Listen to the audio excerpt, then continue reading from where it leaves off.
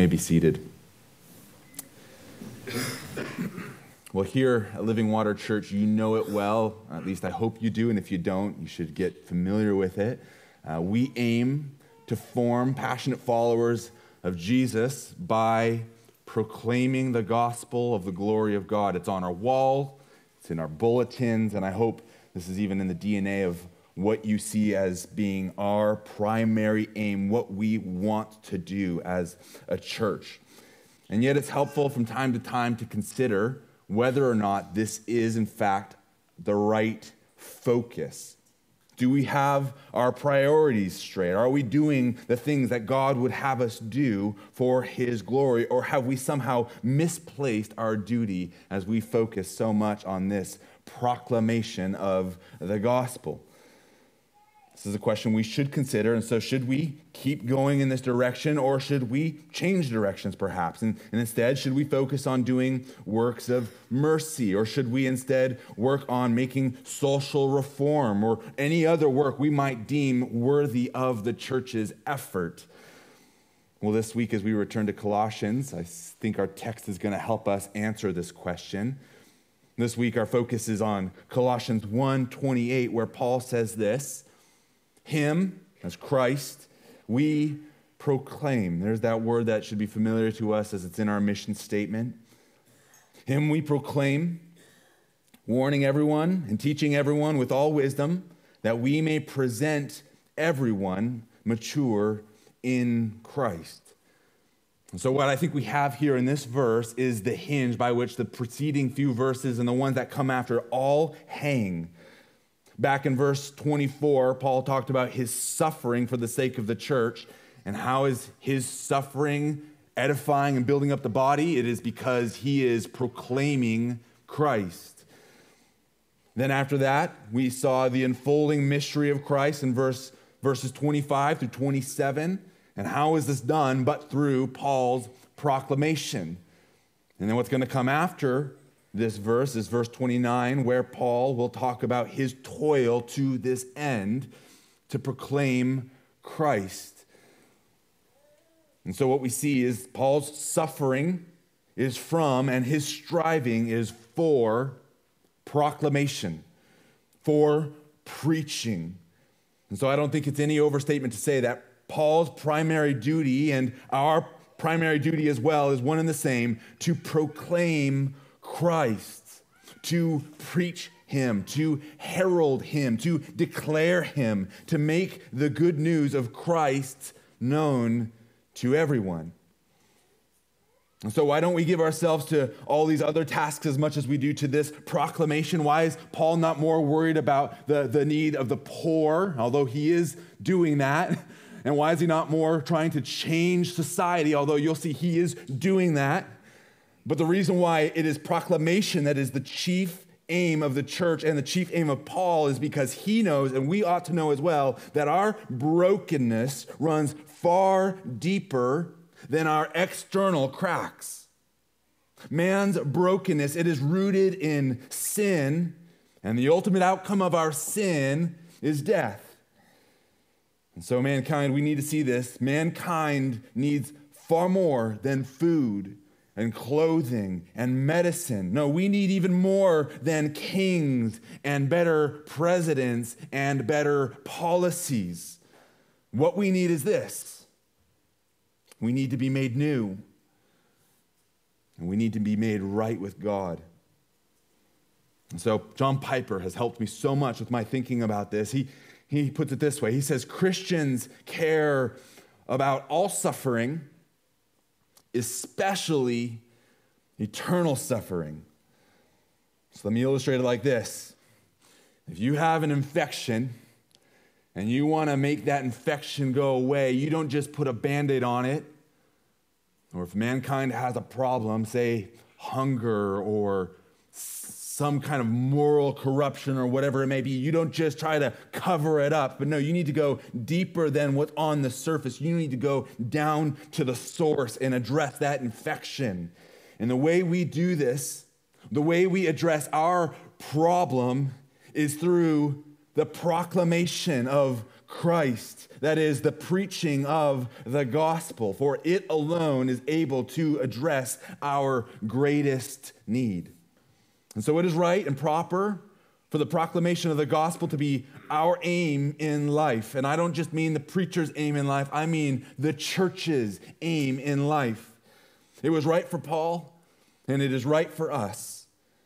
And so Paul, he shows us the importance of this proclamation here at the tail end of our verse. Look at what he says. Him we proclaim, warning everyone and teaching everyone with all wisdom, that we may present everyone mature in Christ. And so I want us to see this, first and foremost, the motive of our proclamation, that which is driving us, that which is driving Paul is this: your salvation, our salvation. It is worth noting that our ultimate motive is to glorify God in all things. This is man's chief end, is to glorify God and to enjoy him forever. And yet, how do we glorify him, How is it that God is glorified in our life?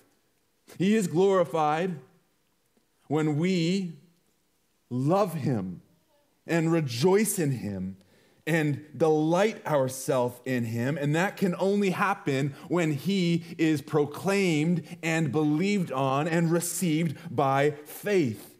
And so this is what drove Paul in his sufferings and in his toil, was to proclaim Jesus for the salvation, or what we see here, the maturity of God's people. And so listen again to this language. He says that he's doing this so that we may present everyone mature in Christ. Now, what in the world does this have to do with presenting us before Christ? Well, this is drawing an allusion to the final judgment that every single man will face. Every man and woman from every tribe and nation and tongue will be presented before Jesus Christ. And that judgment will either lead to eternal life or eternal death. Matthew 25:31, when the Son of Man comes in his glory and all the angels with him, then he will sit on his glorious throne. Before him will be gathered all the nations, and he will separate people from one another as a shepherd separates the sheep from the goats. And he will place the sheep on his right hand and the goats on his left. And so understand what's happening in this text as we are being presented mature in Christ. As that day comes, know that we will be judged by God. And we will either be judged as having been mature or we will be immature. Which points out our greatest need. Our greatest need is not food for the stomach, nor enjoyment of this life here and now, but our greatest need is to be mature. Now, what does this mean, to stand mature in Christ? Is he talking about kids growing up to be adults? Of course not. That would be ridiculous, because there are going to be many men and women who are counted among the goats and not the sheep, that are grown and old. No, what he's talking about here is not our physical maturity, but our spiritual maturity. He wants us to be mature in Christ. And so to help us perhaps better understand what this word mature means, it's also helpful to see how Jesus himself used this in Matthew 5:48. Jesus told us that you therefore must be perfect as your heavenly Father is perfect. Those two words, perfect, time and time again, both times is the very same word that we have in our text this morning. To be presented mature or to be presented perfect. You see, what we need is to be made new. Because as it stands, you and I, we are not perfect. We are not mature. We are broken sinners who are in need of being born again. We need to be made into a new creation so that we might stand before God being perfect just as he too is perfect. So this is what the aim of Paul's proclamation is, and this is my aim as well this morning as I preach even here and now. I am preaching so that you would be made perfect. For all Scripture is breathed out by God and profitable for teaching, for reproof, for correction, and for training in righteousness, that the man of God may be complete and equipped for every good work. So understand what it means to be mature. It means you will stand before God without any spot or blemish, that you will be holy. And it's not just here that we see this text and seeing the maturity that Paul is striving for in all believers, but even earlier in Colossians, we see Christ strived and suffered for this very same end. Colossians 1:21, you'll remember it. And you, who were once alienated and hostile in mind, doing evil deeds, he has now reconciled in his body of flesh by his death in order to what? To present you holy and blameless and above reproach before him. That is to say, to present you mature in Christ. That's what it means to be mature. That you would be holy and blameless and above reproach. And so now we see Paul, and so too I recognize that I am filling up what is lacking in Christ's affliction so that we too might be perfect in our presentation before Christ, because through his word, he is making us new. Him we proclaim, warning everyone and teaching everyone with all wisdom, that we may present everyone mature in Christ. So now that we have an understanding of what it means to be mature, I want us to understand this. And if you understand one thing today, understand this. There's only one way for any man to stand mature before God, and that is for us to be mature in Christ. Oh, there are plenty of people trying to become mature. They add rules and regulations to their life, trying to be made perfect through their own efforts. And yet, all this law keeping does not make them mature. You know the commandments. Do not commit adultery. Do not murder. Do not steal. Do not bear false witness. Honor your father and mother. And so some of us might be thinking, oh, I feel pretty good today. I've done most of these. Maybe I haven't honored my father and mother, but I've done most of these. And yet there are many of us here who would stand before God, much like that rich young ruler did, saying, all these I have kept from my youth. And yet the rich young ruler and all those who wish to be made righteous through their own efforts are like children putting on their parents' clothes, playing the part of the growing up. And yet imagine that. I can picture my son wearing my shoes and my shirt, and he looks nothing like a mature adult because he is a child.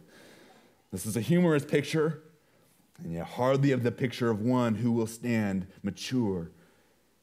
And so do you want to stand before God as one who is mature and perfect? Well, don't try to become righteous in your own efforts. You will look just as foolish as a child wearing his father's shoes. If you wish to be made perfect and presented before God as mature, you must first be mature in Christ. For you will stand before God, the one who alone is perfect, and he will judge you based on his perfection and not the perfection of others or the lack thereof it. And so if you want to be mature, you must lay hold on Jesus Christ. You must believe in him. You must see that in yourself you have no right to stand before God, and even on your best day, your righteousness is like filthy rags. So if you wish to stand before God, you will need to be clothed in the righteousness of another person who is altogether good, who is altogether mature and perfect, and that person is the Lord Jesus Christ. And so the goal of Paul's proclamation then, and the goal of our proclamation here and now, is one and the same, that we all would be presented mature in Christ. And for this to happen, we need this common motif in our proclamation. We need this motif, Christ, in our proclamation. What is a motif? A motif is a repeated pattern that shows up over and over again. The classic example of a motif is Beethoven's Fifth Symphony. And so if you don't know what that one is, I'm going to sing it for you. Dun, dun, dun, dun, right? And what comes after it? Dun, dun, dun, dun. And the whole song continues on and on after that with that same motif, that same theme playing over and over and over again. And so it is, even in our preaching, we have a motif, a theme that is repeated time and time again. And that motif, that theme is Christ. Paul says, him we proclaim. Christ is the theme of Paul's preaching, and he is the theme of our preaching as well. And a preacher who does not proclaim Christ is a preacher that does not preach the gospel. Many of us should know this well by now, and even I myself left my previous church because I desired to be in a church that was not just about reading the Bible for reading the Bible, wasn't about just being religious for adding a little bit of religion to their life, but a people who gathered to proclaim Christ because we recognize what we need is Christ. What we need is his righteousness to clothe us. And so it is not enough for us to simply open the Bible every day and to pick out a life verse or two and a little bit of helpful advice for us to do every single day. But what we need is to be made new. And how we're going to be made new is through proclaiming this central theme, Christ and Christ crucified. Now, let me give us a warning. When the gospel is preached every single day, as it ought to be done in each and every single one of our own lives, the gospel can become rote. It can become just something that we write off, something that we almost take for granted. And there are plenty of dangers that happen in this. First of all, complacency sets in. We begin to think, I've heard this already. I know what's going to happen. We're going to talk about Jesus, his death on the cross, and I want to learn something new. I want to learn something that I haven't learned before. And in this complacency, we become bored with that which we once burned to know. And once it becomes complacent, the gospel, then we start to assume the gospel. We think that we all know the gospel, and so let's not repeat that same theme, that same motif over and over again. People might get tired of hearing it. So let's teach them something new. Let's learn something new from myself. And once we begin to assume the gospel, we are closer to forgetting the gospel. Deuteronomy, fifth book of the Bible, it's a book about remembering. Literally, Deuteronomy, it means second law. And by second law, it does not mean that Moses is giving a new law to Israel as they're about to enter into the promised land. But by the second law, it means he's going to repeat the same law over and over and over to them again, to remind them of what their God has done for them. This is the motif of Deuteronomy, and it is also the motif of the Christian life, remembering Christ and him crucified. Listen to the language found in Deuteronomy. Moses says this, and when the Lord your God brings you into the land that he swore to your fathers, to Abraham, to Isaac, and to Jacob to give you, with great and good cities that you did not build, and houses full of good things that you did not fill, and cisterns that you did not dig, and vineyards and olive trees that you did not plant. And when you eat and are full, take care lest you forget the Lord who brought you out of the land of Egypt, out of the house of slavery. So too the Lord has given us every good thing.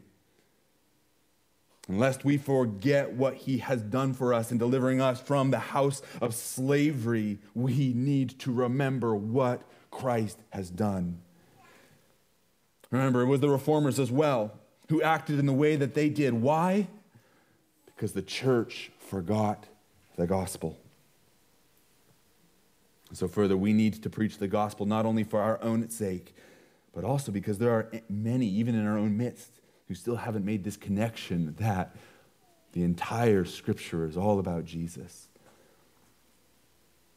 I grew up in a Christian home, and after I graduated from high school, I went to Bible college, and I was studying to be a pastor. And in my first preaching class, I had a professor who gave us the syllabus, the rubric for how he was going to grade our sermons. And one of the things on there was the gospel evident in their sermon. Now, I didn't understand what this meant. I grew up in a Christian home, and I did not understand what he meant by was the gospel evident in your sermon. And so I asked the professor, I said, Dr. Ziefel, what in the world does this mean to preach the gospel? I'm preaching from Genesis, not Matthew, Mark, Luke, or John. What does it mean for the gospel to be evident in Genesis?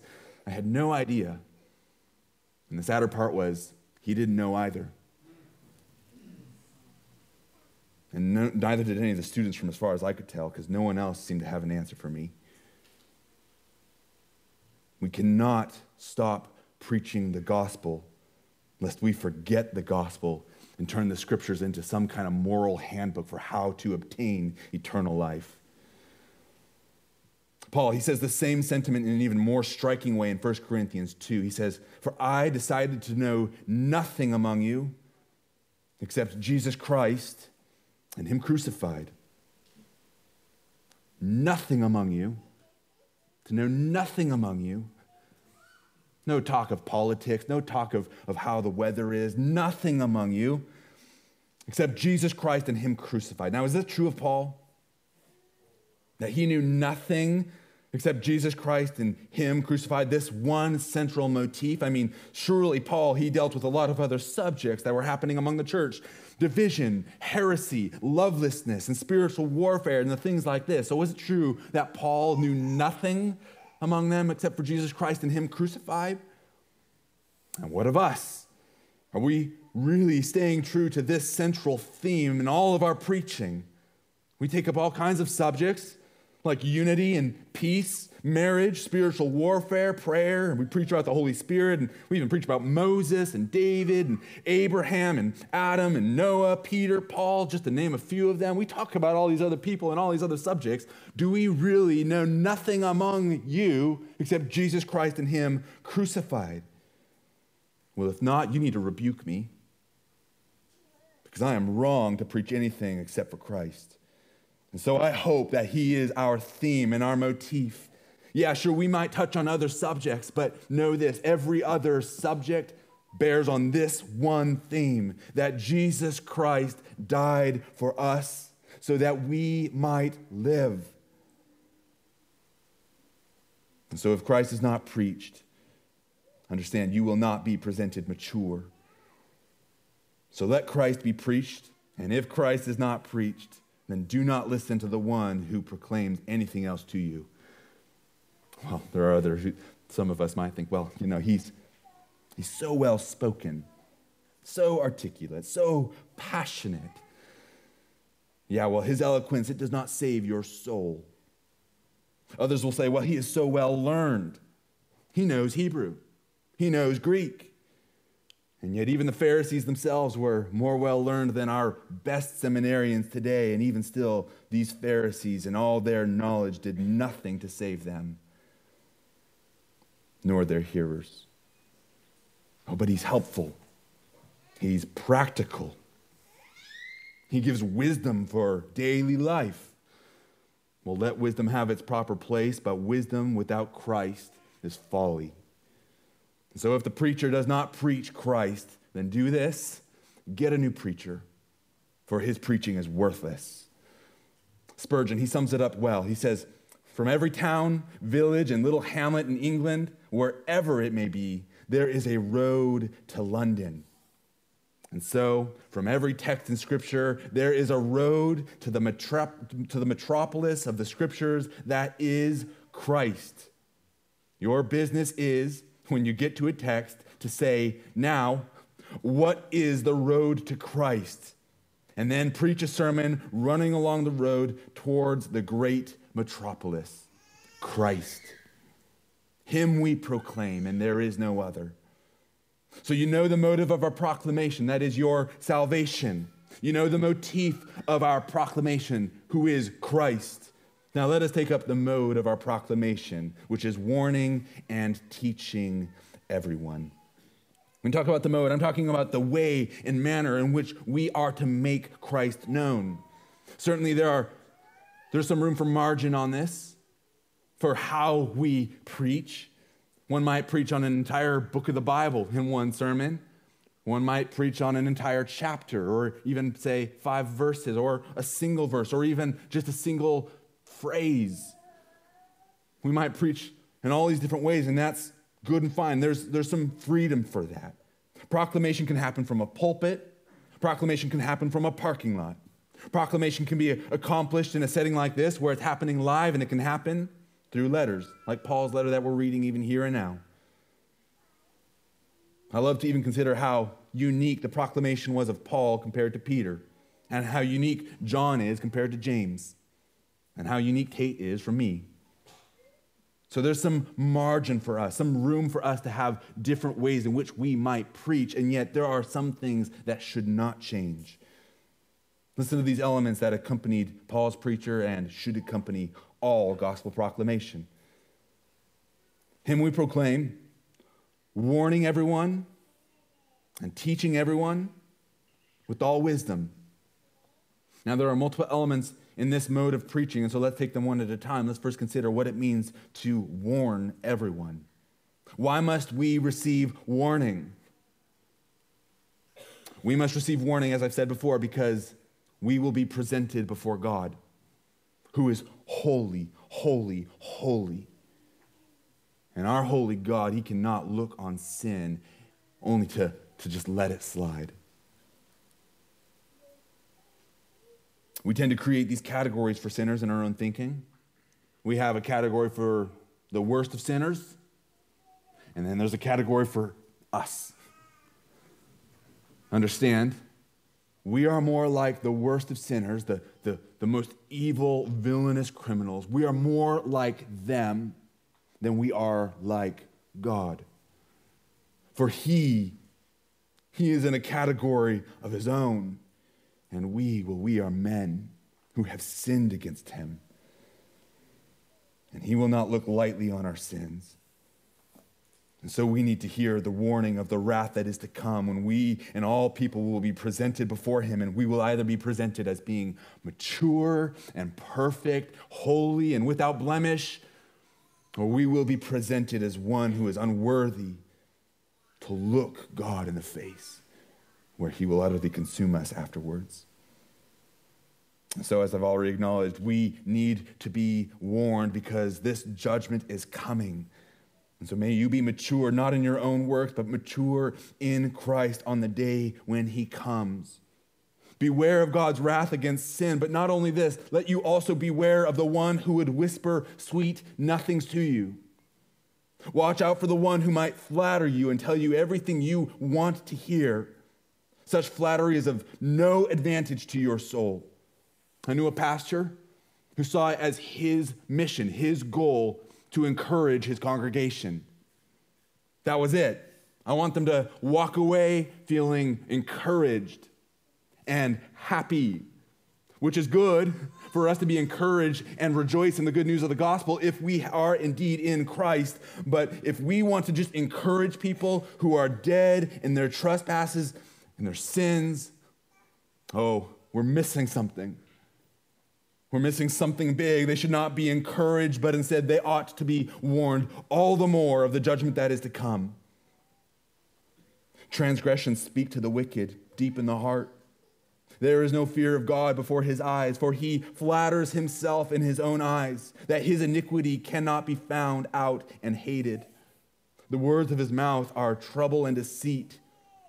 He has ceased to act wisely and to do good. So too, if a man flatters you in his preaching and whispers these sweet nothings to your ear, know this: a man who flatters his neighbor spreads a net for his feet. Understand the importance of our warning, of our giving caution to those who go on in sin, who go on without being in Christ. It's important for us to love one another. Yes, it's important to show charity, to have unity, but none of this is to be at the compromise or the cost of not rebuking and warning sinners of the wrath that is to come. Faithful are the wounds of a friend, Proverbs 27:6, and profuse are the kisses of an enemy. A friend who's going to rebuke you is a true friend indeed. Surround yourself with these friends who love you enough to tell you what you need to hear. Let a righteous man strike me. It is a kindness. Let him rebuke me. It is oil for my head. And let my head not refuse it.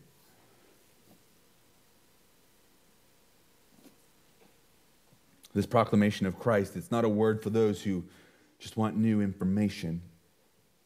This isn't for those who just wish to add a little bit of rules and regulation and religion to their life. The gospel is not for those who are mostly good. The gospel is a message for those who have no hope in and of themselves.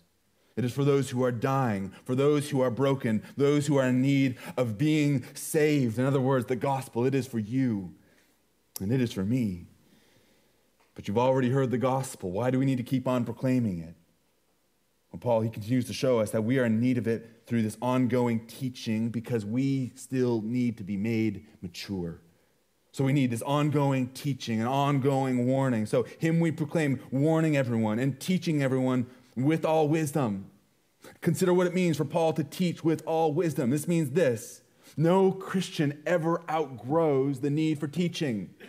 Not a single one of us has ever plumbed the depth into the mystery of Christ, which Paul here is expounding. And even Paul himself acknowledges that he only knows in part. Listen to 1 Corinthians 13. For we know in part, and we prophesy in part. But when the perfect comes, the partial will pass away. When I was a child, I spoke like a child. I thought like a child. I reasoned like a child. When I became a man, I gave up childish ways. For now we see in a mirror dimly, but then face to face. Now I know in part, then I shall know fully, even as I have been fully known. So Paul, he's mature. And yet even Paul acknowledges that in his own maturity, he is looking forward to the day where he will know in full. Do not be complacent in knowing your Savior more and more, but continue to know what Christ has done for you. And do not cease to receive such wisdom. Let the wise hear and increase in learning, and let the one who understands obtain guidance. Hebrews 5 puts it this way: about this, we have much to say, and it is hard to explain since you have become dull of hearing. For though by this time you ought to be teachers, you need someone to teach you again the basic principles and the oracles of God. You need milk, not solid food. For everyone who lives on milk is unskilled in the word of righteousness, since he is a child. But solid food is for the mature, for those who have their powers of discernment trained by constant practice to distinguish good from evil. Do you want to be mature? I know I do. Do you want to be wise?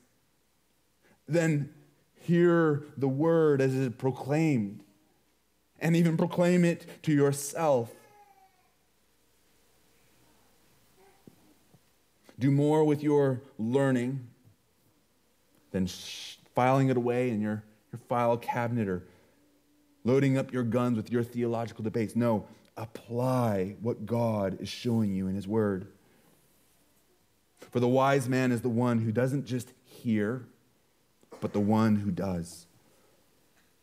Everyone then who hears these words of mine and does them will be like the wise man who built his house on the rock. But be doers of the word and not hearers only, deceiving yourself. For if anyone is a hearer of the word and not a doer, he is like a man who looks intently at his natural face in the mirror. For he looks at himself and goes away at once and forgets what he was like. But the one who looks into the perfect law, the law of liberty, and perseveres, being no hearer who forgets, but a doer who acts, he will be blessed in his doing. So Paul, his proclamation, my proclamation at this point is so that you would be mature and grow in holiness and actually do what God wills us to do through his word by his Spirit. Which brings us to the third element of how we are to preach. And this should probably be the most obvious of any of them that we've covered so far in this point, because it's repeated 3 times in our text. Him we proclaim, warning everyone and teaching everyone with all wisdom, that we may present everyone mature in Christ. As Paul showed us in verse 27, since the gospel is not just for sons of Abraham, but for the Gentiles as well, Paul feels the liberty to cast the seed of the word indiscriminately to whomever will hear. Oftentimes, us Reformed folks, we're just not that good at this. We're not very good at evangelizing and sharing the gospel, and we have this treasure to share. And Paul, he is one who is willing to pay the price, to suffer, and to labor to share it to everyone. Perhaps we're bad at this because we wonder who it is who's actually worth receiving these pearls of the gospel, those who are elect compared to those whom are not. How can you tell? Well, Spurgeon gives us some advice on this as well. He says this: if God would have painted a yellow stripe on the backs of the elect, I would go around lifting shirts. But since he didn't, I must preach whosoever will. And when whosoever believes, I know he is one of the elect.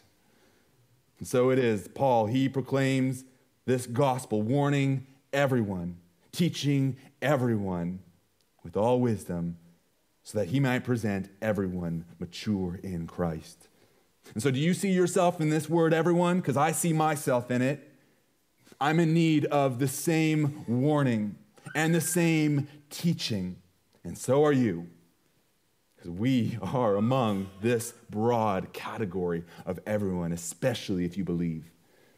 And especially if you don't just as well. There's two particular groups I would like to address that I see in this category, everyone.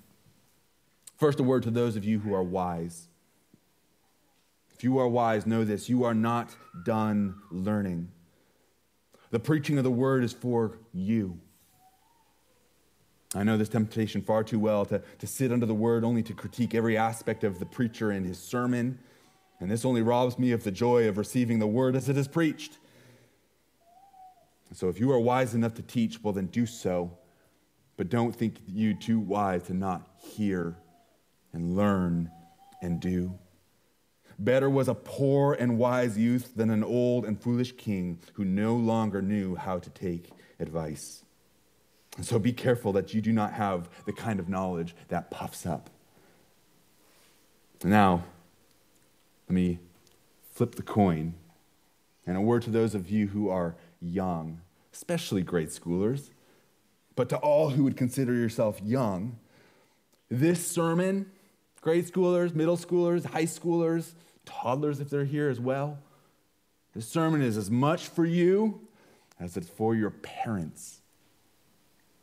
Because you need Christ just as much as your mom and dad do. You need Christ just as much as I do.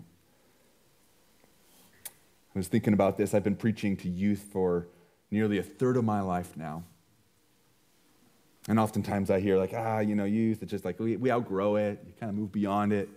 And yet here's the thing. Like, what's the difference between what I preach on Wednesday night compared to what I preach on Sunday? Yeah, there's some differences because, like I said, there's some margin for change. And yet at its essence, it is the very same mode. At least I aim to be consistent. For what I preach is with the same motive there as I do here. I preach for their salvation and your salvation, which means the motif is one and the same. There I preach Christ, and here I preach Christ. And I preach using the same mode, warning and teaching. So understand this: you are never too young to receive Christ, and you are never too old to continue to receive Christ. Christ is for everyone. Which brings us to the end. So what? Is this a sermon for preachers?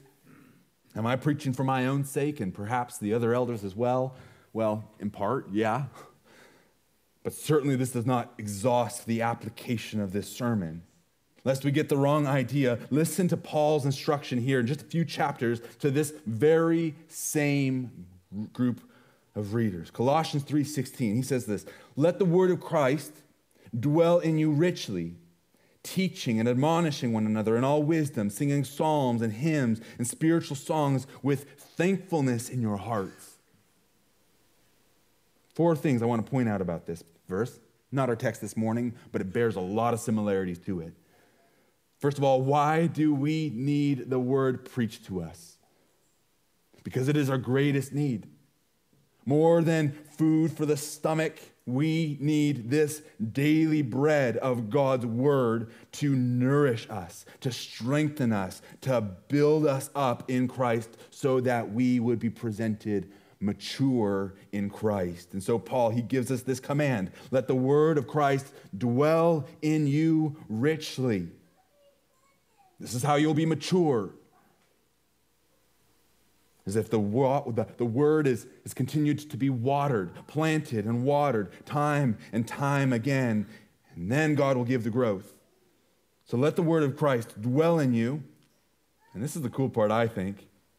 He says, teaching and admonishing one another in all wisdom. These are the very same words that we have in the text that we looked at this morning in verse 28. This word teaching, we saw, one-to-one translation, right? And then admonishing, that's a new word, isn't it? Well, in the ESV, yes, but other translations help us out to see that in the original language, this is the very same word that Paul used to say warning one another, admonishing one another, all the more in all wisdom. So understand, if you look at the preacher and say, it's your job to do the proclamation and it's our job just to warm the pews, Paul's saying here, no, not at all. In fact, what you need to do is teach and admonish one another in all wisdom. And one of the practical ways this looks, there's tons of practical ways, but in your home, do this, parents, with your children. Husbands, water your wife with the word. Parents, do this for even your grown kids when they are wandering off into error. All of us need to do this with one another just as well, you to me and I to you, not just from a pulpit, but even in private. But there's another way we do it even here and now. Every single Sunday we do this. He says it. We admonish, we teach in all wisdom. How? By singing psalms and hymns and spiritual songs. Some of us make the habit of kind of dodging service once the songs start, or coming in once the sermon begins. And yet if you do that, you're missing something. You're missing that part of our instruction to one another is done when we sing. So it's important that we preach good, rich sermons, yes, but it's also important that we sing good, rich theological songs, because when you leave, you'll forget the 3 points of my sermon. Not today, maybe tomorrow, and if not tomorrow, in a week. You'll forget it, and that's okay, because we keep receiving the word day in and day out, not just on Sunday. But you need to keep remembering Jesus Christ and Him crucified. But not only that, when we sing songs, songs have a way of working into our being so that we would dwell in this word, that the word of Christ would dwell in us. And so we sing songs. And so when we sing songs here in just a minute, go get your kids and bring them in so that the word of Christ might dwell in us and so that we might continue to teach and admonish one another through our singing. And this singing naturally leads to thanksgiving to God as we teach and admonish one another. For our God has saved us. He has made us perfect so that we can be presented before Him without spot or blemish. And this is good news for the sinner to hear. Amen? So let us not grow weary of hearing the gospel, and let us not cease from proclaiming Christ. Him we proclaim, warning everyone and teaching everyone with all wisdom, that we may present everyone mature in Christ. Let's pray. Father, we do thank you that you have given us a church that loves your word. That it's not just one person who loves the gospel here, but we are a fellowship of people who want to be made into the image of Christ. And so, Lord, would you continue to purify our hearts and desires? Give us a hunger and thirst for righteousness. Give us a hunger for your word so that we might receive from it, to continue to be warned by it, to continue to be taught by it. And give us wisdom so that we would not just be hearers of the word, but doers of it as well. Lord, continue to save us, we ask, for our joy and your glory. In Christ's name, amen.